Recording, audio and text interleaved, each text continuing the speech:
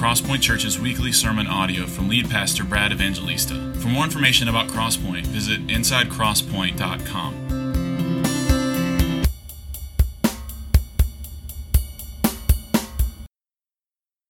Amen. Good morning. How are you? All right, if you have a Bible, open it to Romans chapter 8. We left off in verse 4. We're picking back up in verse 5 of Romans chapter 8. We're going to read verses 5 through 8. We'll go through it here in just a moment. As you're finding that, let me just say, praise God, Pastor Nazmi, thank you. What a wonderful job. Your English is so good. I'm so impressed by you. And I'm so thankful for the work there. And I think Jeff Barkhouse is here. I don't know if his wife Sarah's with him, but I saw him earlier. Jeff, if you're here, we're so thankful for your decades of ministry there. We're so thankful for St. Andrew's Presbyterian Church, another church in town that we love. The pastor there, Bill Douglas. There you are, Jeff, and your family. The pastor there is like he's like an uncle in the faith to me. So thankful for Caleb and Leah and for the work of the gospel in Kosovo, for Pastor Nazmi and his family. What a privilege it is, church. Come on. This isn't just church in the South where we're just sleepy, lazy Christians just complaining about the coffee. We are together with the global throng of all of those that God in His grace has made alive, that He has promised to bring home, that He will redeem, and He's given us a mission to not just be cranky Christians, but to give our lives away for the sake of the gospel, right? So you should sign up for that trip. You should go to Uganda this summer. I should leave here and go to India in a few hours, which I'm going to do. And we should give our life. We should plant churches, which is what Will Hawk is going to do. We should serve in the nursery. We should love teenagers. We should get to know people who are awkward, and we should take them to lunch, and we should do life together because we only have 80 years, so let's not play tiddlywinks. Let's be about the Lord's business. Nazi got me going this morning. I'm sorry. No, I'm not. I don't apologize. Let me read. Okay, we're getting into a section in Romans here where it's gonna start to confront us, okay? As if the previous 7 chapters haven't. But these verses today they're going to start to confront and indict all of humanity because we're ascending the hill. Remember, Romans 8 it's like a mountain peak in Scripture. And we're ascending the hill. And Romans 8 and Romans 9 in particular are difficult chapters. Wonderful chapters, but they're chapters that are difficult in the sense that they level the pride of mankind. It smashes it, and it exalts the glory of God. And this is good for us, but it's something that we have to wrestle with. So here's what I want to do. We're going to focus on verses 5 through 8, but I think it would help us if we read verses 1 through 11 so we got the context. So let me read verses 1 through 11, and then we'll settle down on verses 5 through 8. There is, therefore, now no condemnation for those who are in Christ Jesus. For the law of the Spirit of life has set you free in Christ Jesus from the law of sin and death. For God has done what the law, weakened by the flesh, could not do by sending His own Son in the likeness of sinful flesh. And for sin, He condemned sin in the flesh in order that the righteous requirement of the law might be fulfilled in us who walk not according to the flesh, but according to the Spirit. That's where we left off last week. Verse 5. For those who live according to the flesh set their minds on the things of the flesh, but those who live according to the Spirit set their minds on the things of the Spirit. For to set the mind on the flesh is death, but to set the mind on the Spirit is life and peace. For the mind that is set on the flesh is hostile to God, for it does not submit to God's law. Indeed, it cannot. those who are in the flesh cannot please God. Verse 9, you, however, are not in the flesh, but in the Spirit, if, in fact, the Spirit of God dwells in you. Anyone who does not have the Spirit of Christ does not belong to him. But if Christ is in you, although the body is dead because of sin, the Spirit is life because of righteousness. If the Spirit of Him who raised Jesus from the dead dwells in you, He who raised Christ Jesus from the dead will also give life to your mortal bodies through His Spirit who dwells in you. Okay, so verses 1 through 4, we went over last week where he's saying that because of the gospel that we've been talking about for a year now in Romans 1 through 7, and Jesus' work on the cross, bearing the wrath of God, absorbing it, extinguishing it, removing it, satisfying it, canceling it, and not only taking away the wrath of God, but giving us the grace of God and the righteousness of God Himself and the Son, Christ, is the reason why any of us are Christians today. We were dead and now we're alive because Jesus died on the cross and rose again and took away our sin and gave us His righteousness. Now, as a consequence of that, there is now, therefore, now no condemnation for those who are in Christ Jesus.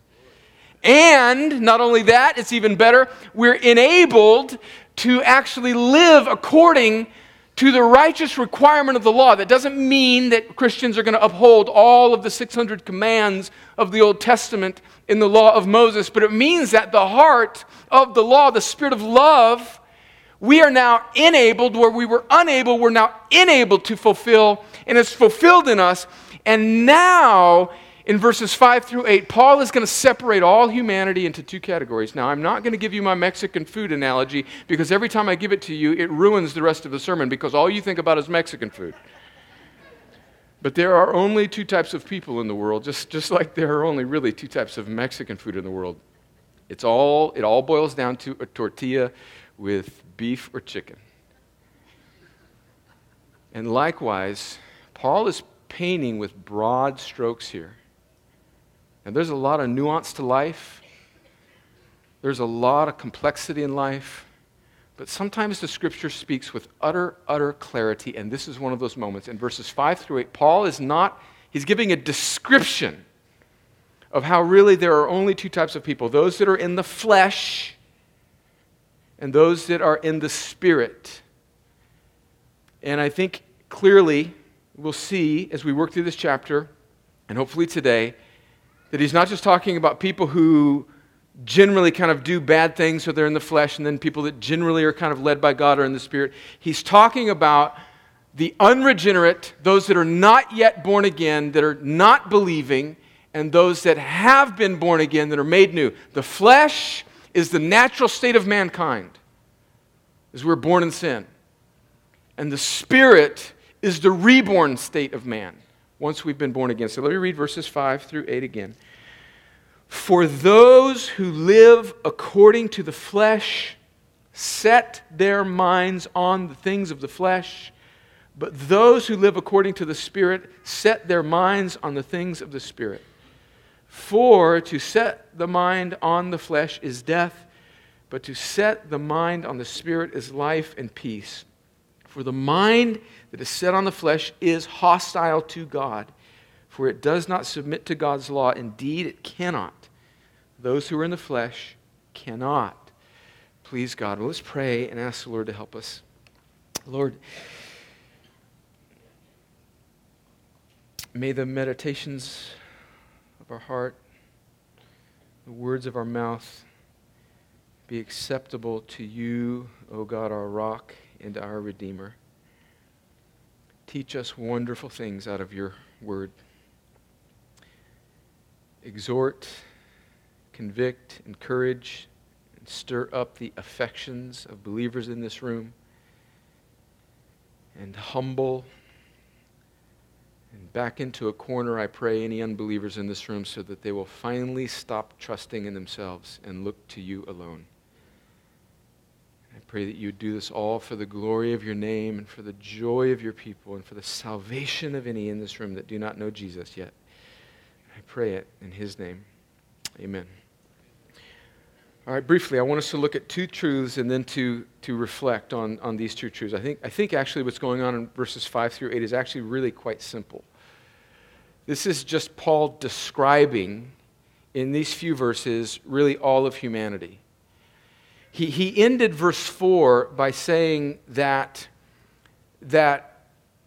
salvation is the removing of condemnation and the enabling of a person who has been saved, who has been born again, as Will read this morning from John chapter 3, the Spirit gives life, the Spirit causes us to be born again. He ends in verse 4 by saying that the only people that have had condemnation removed and are now enabled to walk in this way of ever-increasing obedience to the Lord are those who walk not according to the flesh, but according to the Spirit. And before he continues on in verse 9 through really verse 17 to spell out in more detail what it means to walk by the Spirit, to be born again, to have the Spirit of God dwelling in you, he clarifies for us in verses 5 through 8 these two types of people. Those that walk according to the Spirit, that have been made new, and those that are still in the flesh. Now, all of us start off the same. We've learned that as we've been going through Romans. All of us, because we are all children, we're all sons and daughters of Adam and Eve, who were our first parents, who were in the garden, were made with the ability to obey God, but also with the ability to disobey God, and in fact did disobey God, and were thereby excommunicated from God's presence in the garden, and now have this sin nature that we have all inherited. All of us are born by nature separated from God, with a nature that is opposed to God. And so, our truth number one here that I want us to see, and I've stated it a few times already, is that ultimately there are only two types of people. There are only two types of people in the world in regards to things that matter. Now, in one sense, of course, we love the fact that there are differences in culture and differences in language. And aren't we just, I'm just so impressed. Like Nazi can just get up here and speak English. Like, you know what they call people that can speak three languages? They're trilingual, right? You know what they call people that can speak two languages? It's bilingual. You know what they call people that can only speak one language? Americans. I mean, I'll get off the plane in India tomorrow, and Emmanuel and Kaushal will greet me, and they speak like four languages. I'm blown away. So there's differences in our culture. Certainly, I will definitely experience this week that there are differences in food. Last year when I was in India, I made the mistake, as I was goaded along by my brothers in Christ, to eat a pepper off the street at some vendor in Kolhapur. I thought that I had done permanent damage to my not just my tongue, like my whole face. And certainly there's a beauty, and don't we just rejoice in diversity? Even in this congregation, aren't we so grateful for the different cultures? We're so grateful for different languages, different ethnicities, even as we're all really just one human race. Isn't that true? And yet, the Bible speaks with utter clarity. It's not disregarding those beautiful things that make up the kaleidoscope of humanity, but it is speaking in regards to our standing before God. There are only two types of people: those that are in the flesh and those that are in the Spirit. And remember, all of us start off being born in the flesh. We are all by nature children of Adam. That's the main argument of Romans chapter 5. Romans chapter 5, if you remember, Paul says that there are two heads, two representatives of humanity. Adam and all those that descend from Adam inherit condemnation. And the new Adam, the new and better Adam, Christ, who is the perfect man, where Adam was a flawed man, Christ is the perfect man. Now, that doesn't mean that Christ came after Adam in a sense chronologically. We know that Christ is the eternal Son of God, the second person of the Trinity, but in the sense that his humanity, in the fullness of time, as Galatians 4 says, Christ comes, God himself takes on flesh and becomes a new man, and now all those that are in Christ receive his righteousness. And so there are two heads, there are really two types of people, those that are in Adam, in the flesh, and those that are in Christ by the Spirit. And when we see the world in that way, it lines us up with how the Bible describes all of humanity. I think that's clear to see in this text, which leads us then to truth number 2. And this is really important to see, and I think we see it in verses 7 and 8, and it is this, is that those in the flesh. So again, when we say those in the flesh, we're not talking about people who kind of mostly do bad things. We're talking about people who are not yet born again.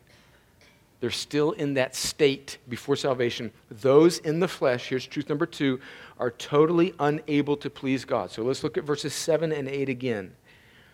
So verses 5 and 6, he's just contrasted. He said there's people in the flesh, and as a result, they set their minds on the things of the flesh. And then there's people that are in the Spirit, and as a result, they set their mind on the things of the Spirit. He's basically saying that you are the way you are because of your nature. He's saying that your behavior stems from your nature. It's not to say that people in the Spirit don't sin still, and it's not to say that people that are in the flesh sometimes don't accomplish good things, but he's saying ultimately there are only two types of people. We have a nature, and from that nature comes our actions. And then in verses 7 and 8, let's look at it again. He says, for the mind, he's zeroing in on now, he's wanting to describe for us the complete inability of this one group of people, those whose mind is set on the flesh, those who are still walking according to the flesh. Verse 7 and 8, for the mind that is set on the flesh is hostile to God, for it does not submit to God's law. Indeed, I want you to hear this, it cannot, verse 8, those who are in the flesh cannot please God. Now, let's just exhale for a moment and admit that's not generally the way we instinctively categorize people, is it? We don't think in these stark realities. But the Bible does present humanity in this way. What does it mean when it says that those that are in the flesh are hostile to God? What do we mean by this? Well, for centuries, theologians have referred to this as the total inability of mankind. Some would call it total depravity. What does that mean? It does not mean that people that are not Christians, that are not yet born again, that are in the flesh, are as bad as they can possibly be. And sometimes when we hear that phrase, total depravity, we tend to think of felons or terrorists or people that really do wicked things. And that's just kind of the way we in modern language understand the word depravity. But that's not the sense. It's not to say that all humanity is as bad as it could possibly be. We could be worse in our natural state. But it's to say that every component of humanity in its natural state, our mind, our will, our emotions, all of the ways that we perceive the world, everything that we are able to do is tainted by sin, which renders us, and this is really important, it renders us completely unable to do anything that would merit us before a holy God. Now, that does not mean that unbelievers, people that are walking in the flesh, let's use that biblical phrasing, right? Unbelievers, people that are walking in the flesh, don't do good things. We need to learn to distinguish between the common grace that God gives all of mankind and saving grace, when God actually makes somebody new. Certainly, the world is full of people who are in the flesh, unbelievers, who are doing things that in a sense are good. There are unbelieving, atheist doctors and scientists that are creating wonderful cures for a whole host of illnesses. And we could look at virtually every aspect of life. There are people that are doing good things, charitable acts that are improving, in a sense, people's lives, right? But what the Bible has in view here is that in regards to pleasing God, because remember, what have we been working up to this point? That mankind in his natural state has separated himself from a holy God, and now because God's holiness is far beyond anything that we can even imagine or quantify, this is the dilemma of Romans, how will sinful man in his sinfulness, not as wicked as he maybe could be, but in his sinfulness, how will this sinful man, how will a hostile mind ever do anything to make themselves right with God? And the Bible, I think here, Paul, under the inspiration of the Holy Spirit, is intentionally backing us into a corner and showing us that mankind in his natural state is in a predicament where he and she are helpless. We're helpless. We can do good things, in a sense, that help humanity thrive. But even the best of human endeavors are not the type of things that will make us right with a holy, eternal, glorious God whom we have all rebelled against. Do you see that? Nothing in my hands I bring, but simply to thy cross I cling, is the old hymn that we sing. So nobody can stand before God and say, I cured cancer, or I helped so many people with this or that. Although those may be things that have been used by God for, quote, good and human thriving, they will not save a person. Do you see that? And that's what Paul is saying here. You might think, well, Brad, I don't get it. I've used this analogy several times before. Think about it this way, that any human goodness that does not ultimately give glory to and find its root and its fountain in the goodness of God who alone is good is actually idolatry. So think about a good person who does good things, but does not acknowledge God as the source of those good things. Their mind is in a sense, in the flesh. At the bottom of their motivations, even though we may receive good from it, at the bottom of their motivation is actually a kind of self-serving, self-glorifying, man-centered pride. It's like, and I've used this analogy before, it's like a young man who was adopted as a child out of a terrible situation,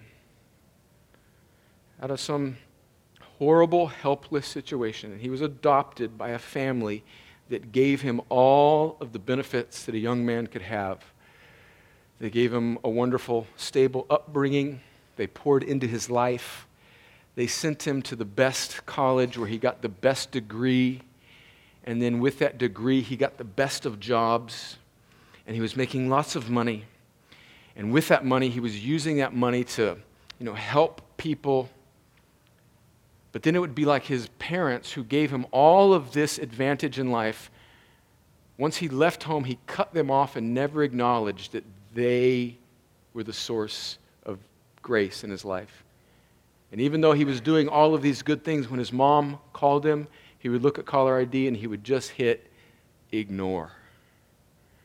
We would say about that guy, not that he was good, but he was some sort of like, call your mom. Like, send her flowers on Mother's Day, you stinker. And we would see that at the end of it, he doesn't want to acknowledge the source of any good that he has in his life, which taints any good that he does. Do you see that? And that's humanity. We are in the flesh by nature, and we are totally unable to do anything right. And at this point in Romans chapter 8, Paul is just describing things. That's all he's doing, okay? Now, we can preach the gospel from this text, and we will in just a second, because we're not just left at the end of verse 8. But right now, Paul is just describing things. So let's end this by looking at 3 reflections about what this should produce in us, how we should think about this. First is that this explains why the world is the way that it is. I know that's pretty broad, but this explains why the world is the way it is. I love soft jazz, and I love Louis Armstrong, and I love to listen to his song, What a Wonderful World. But I think his song, in a sense, is theologically incorrect. And I don't know that my man Louis Armstrong was trying to write a theological treatise. I think he was just trying to entertain people and sell some records, and he did that. You know that, I see trees that are green, red roses too. No, don't. You don't want me to sing it. No. And there's part of the world that is wonderful, that is being renewed day by day. But there's another part of the world that is broken. This should explain why things the way they are. This is why nations rage. This is why there's such contention in politics. America is not a Christian nation. We are being governed, we're being led by forces of wickedness. This world in its fleshly state is being guided under the providence and the sovereignty of God by the prince of the power of the air that is fighting a war against the kingdom of God and those that he has made new by his Spirit. The world is not a neutral place. Listen to what Ephesians 2, how Ephesians 2 describes the consequence of these 2 kingdoms made up of 2 types of citizens, those that are in the flesh and those that are in the Spirit. He says, Paul speaking to the Ephesians, and he's speaking to all of us before salvation, he says, and you were dead in the trespasses and sins in which you once walked, following the course of this world, following the prince of the power of the air, the spirit that is now at work in the sons of disobedience. That's just another way of describing those that are still in the flesh, among whom we all once lived in the passions of our flesh, carrying out the desires of the body and the mind, and were by nature children of wrath like the rest of mankind. And so this should help us realize that the hope of the world is not, improvements in society. And this should guard us against a kind of what C.S. Lewis called in his day in the mid-1900s, a kind of chronological snobbery, where we look at how the world is kind of basically decent right now, it seems like, and boy, these barbarians back in the day, they were really... No, friends, the world has always been divided into people who are in the flesh and those that are in the Spirit. And the world is at war with God's people, His kingdom, which is coming, which will finally and fully be established when Jesus returns again. But for now, it should explain to us why the world is broken. This means we should not put undue hope in politics. This means we should not put undue hope in medical technologies. We live in a world that is broken, that will never finally fully be renewed until Jesus comes back, pulls the curtain, and makes everything new. And we live in a kind of tension where the kingdom of God, inhabited by the people who have been made new by the Spirit of God, inhabit an outpost in this dark kingdom. It's called the church. And we are waiting until that day when the victory that has already been won on the cross is finally and fully consummated, and every valley will be filled, every mountain will be leveled, and Christ will be our all and all.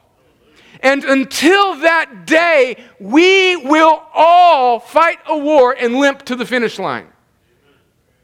So we should not expect too much from this culture around us, because it will never actually satisfy us. Because it is fallen, and it's fleshly, and it's opposed to the things of God. Secondly, as we reflect on this truth that man is totally unable in his flesh to please God, we see that man's will, and this is where, listen to me, I want to serve you as a pastor now, and I know we're getting, and it's going to get more controversial than this, so buckle up when we get into the second half of Romans 8 and into Romans 9. But man's will is not free before salvation. It is enslaved. Americans love talking about the freedom of the will. But your will is not free. It's enslaved before you come to Christ. And salvation is when your will has been moved from its state of enslavement to being freed so that you can obey God. But even then, it's not free in a libertine, autonomous sort of way. It's not free to do whatever you want. We're not free like God is free. We can't just declare who we want to be.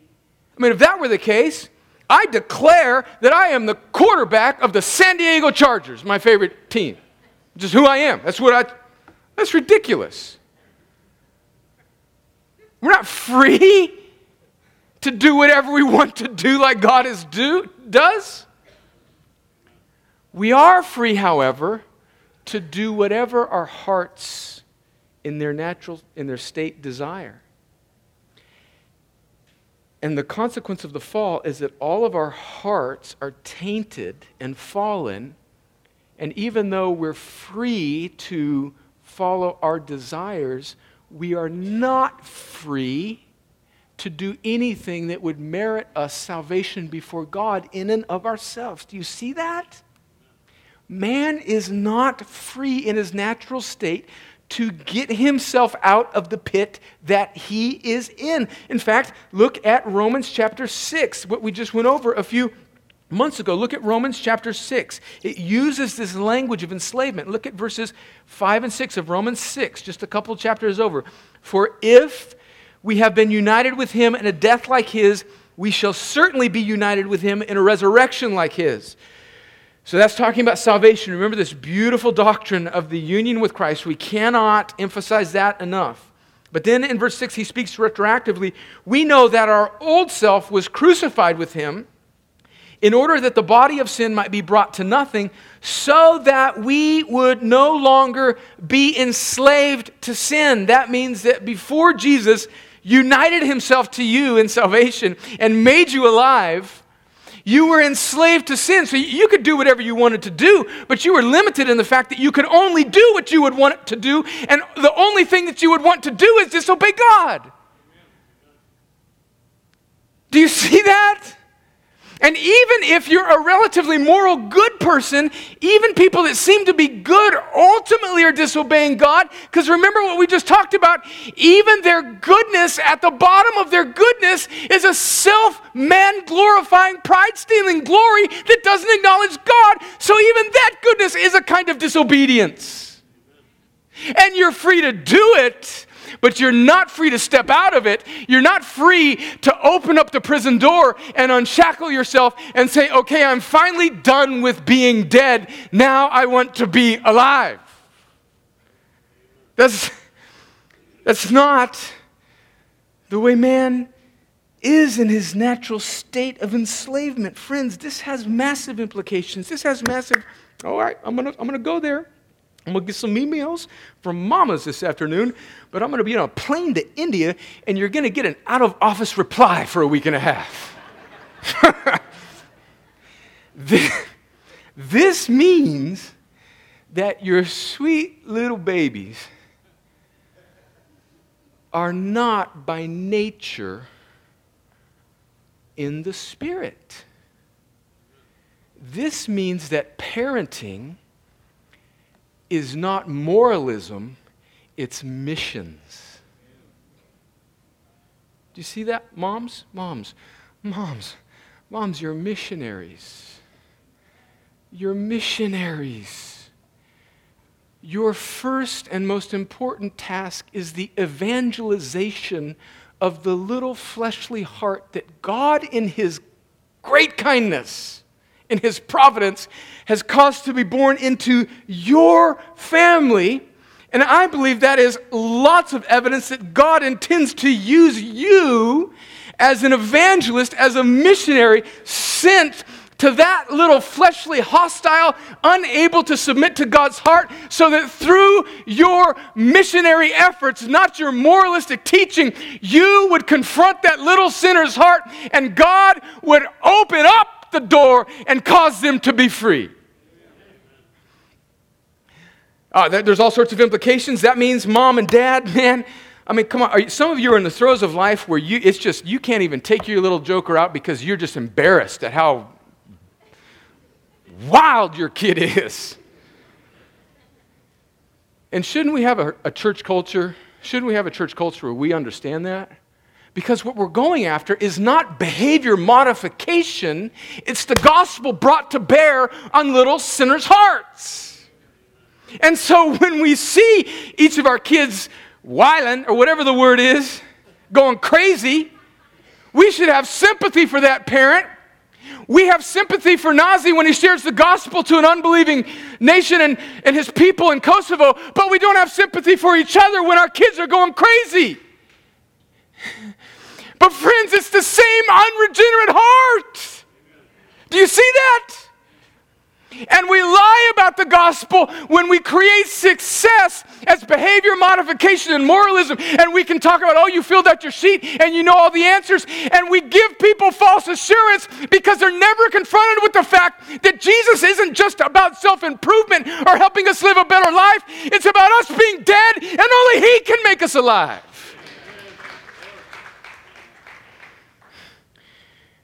And that should, in fact, impact the way we live all of our life, our parenting, our witnessing, our missions. We don't go across the world to help people be more Western.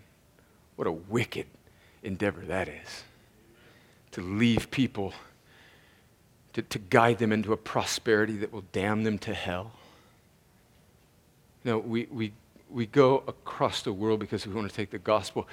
We plant a church in Midland not because we want to have a bunch of young people connect with a young pastor who's really gifted and have a place to hang out and have mommy groups. No, we plant a church in the city because we know that there are people that are dead in their sins and the only hope is Christ. Which then brings us to this third reflection, and it follows from what we were just saying, is that salvation, we don't see this in this text, verses 5. Again, 5 through 8 is just a description. But praise God, we have the whole Bible. We're not just getting fragments of Paul's letter along the way, right? Praise God, we know the end of the story. We know the rest of Romans. We know the rest of the Bible. And we know that even though there are these two types of people, those who are in the flesh and those that are in the spirit, and those that are in the flesh are completely unable to do anything to make themselves right with God, then if we're thinking about it, if we're being thoughtful here, that begs the question, how does anybody that's in this place, which is all of us that are in the flesh, if we're unable to do anything about it, how do we get from here to there? And friends, that is the scandalous, glorious, good news of the gospel. And it is this, is that salvation is God creating in us what He commands. It's God doing what we could not do. Let me show it to you in the Bible itself. Go to John chapter 6. John chapter 6, and Jesus, it's an incredible chapter, a stunning chapter. At the beginning of John chapter 6, Jesus feeds thousands of people. He follows that up by walking on water, and then he preaches a really hard sermon where he says, look, if you're gonna follow me, you have to eat my flesh and drink my blood. And of course, he was speaking figuratively there. He's saying it's not just, you can't just come to me for miracles. You have to take my life. You have to die with me and rise with me. You have to be united to me, is what he's saying. And it was a hard saying. And even though the people that had just seen him walk on water and feed thousands of people, that was too hard for them, and they walked away. And then in verse 60 of John 6, we pick up and it says this: when many of his disciples heard it, they said, "This is a hard saying." And they were referring to him saying, you must eat my flesh and drink my blood. In other words, you have to truly believe in me and take my life. You can't just follow me for signs. This is a hard saying. Who can listen to it? His disciples said. But Jesus, knowing in himself that his disciples were grumbling about this, said to them, "Do you take offense at this? Then what if you were to see the Son of Man ascending to where he was before?" Verse 63, "It is the Spirit who gives life. The flesh is no help at all. The words that I have spoken to you are spirit and life, but there are some of you who do not believe." For Jesus knew from the beginning who those were who did not believe and who it was who would betray him. Verse 65. Listen to verse 65. "And he said, 'This is why I told you that no one can come to me unless it is granted him by the Father.'" Friends, there's the answer to our question. How do people that are in the flesh, that are completely unable, get to being people that are in the flesh, whose minds are set on the flesh, and produce life and peace with God? By the rich, abundant granting of God. Do you see what the Bible's doing? It's backing us into a corner and showing us that salvation is of God. The good news of the gospel is that God takes his Son and makes him a man, and Jesus obeys where we have rebelled, and then he lays that perfect life down on the cross, and the wrath that should have been ours, he pours out on Jesus, the God-man, the one mediator between God and man. And Jesus, because he's not just a good man, is the infinitely holy God-man, absorbs and satisfies and removes all the wrath of God. And then because Jesus is perfect and didn't die for his own sin but for our sin, God raised him from the dead, vindicating his godness and his deity and his perfection. And now Jesus is alive and gives the very thing he requires. And now he's promised that a great multitude of people, he will give them life. And he will break them out of the dungeon cell. And you may think, well, wait a minute, that's controversial. Wait a minute, what about? No, friends, right now, if you sense that that's the first time that you've really heard that story, that truth about God's utter power and grace and salvation, and you realize that that is what the Bible is saying, and you're wondering whether or not God has truly made you alive, friends, I think that's evidence that he's actually given you eyes to see and ears to hear. That's the rattling of the keys to the prison cell, and the Holy Spirit is about to unlock it. So get up and believe and trust in Christ. You're the pot. How can you stand at the table of the potter and say, how come you can do this? Be grateful that he does. Because, friends, that is your only hope. And if you're a Christian and you've gotten stale and grumpy and judgmental and self-righteous and cranky, this should be like the mighty rushing wind of the Holy Spirit blowing humility into every crevice of your life. Amen. I end with this beautiful hymn. It was penned centuries ago, I believe, by one of the Wesley brothers. I'm not sure. And Can It Be says this: "Long my imprisoned spirit lay, fast bound in sin and nature's night. Thine eye diffused a quickening ray. I woke, the dungeon flamed with light. My chains fell off. My heart was free. I rose, went forth, and followed thee. Friends, if that's your story if you're a Christian. If you're not yet, the Spirit right now is saying to you, get up and follow me. Let's pray. Father, how prideful of us to trust in ourselves.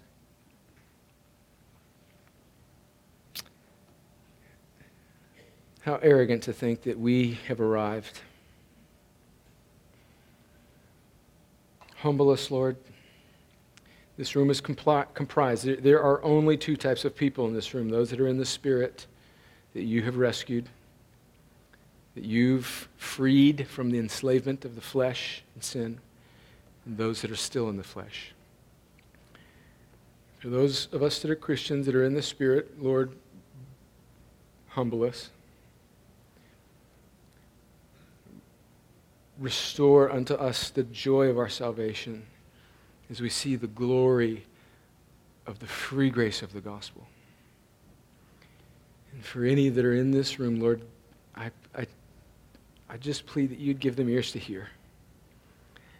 That they would hear the Spirit say, come, get up,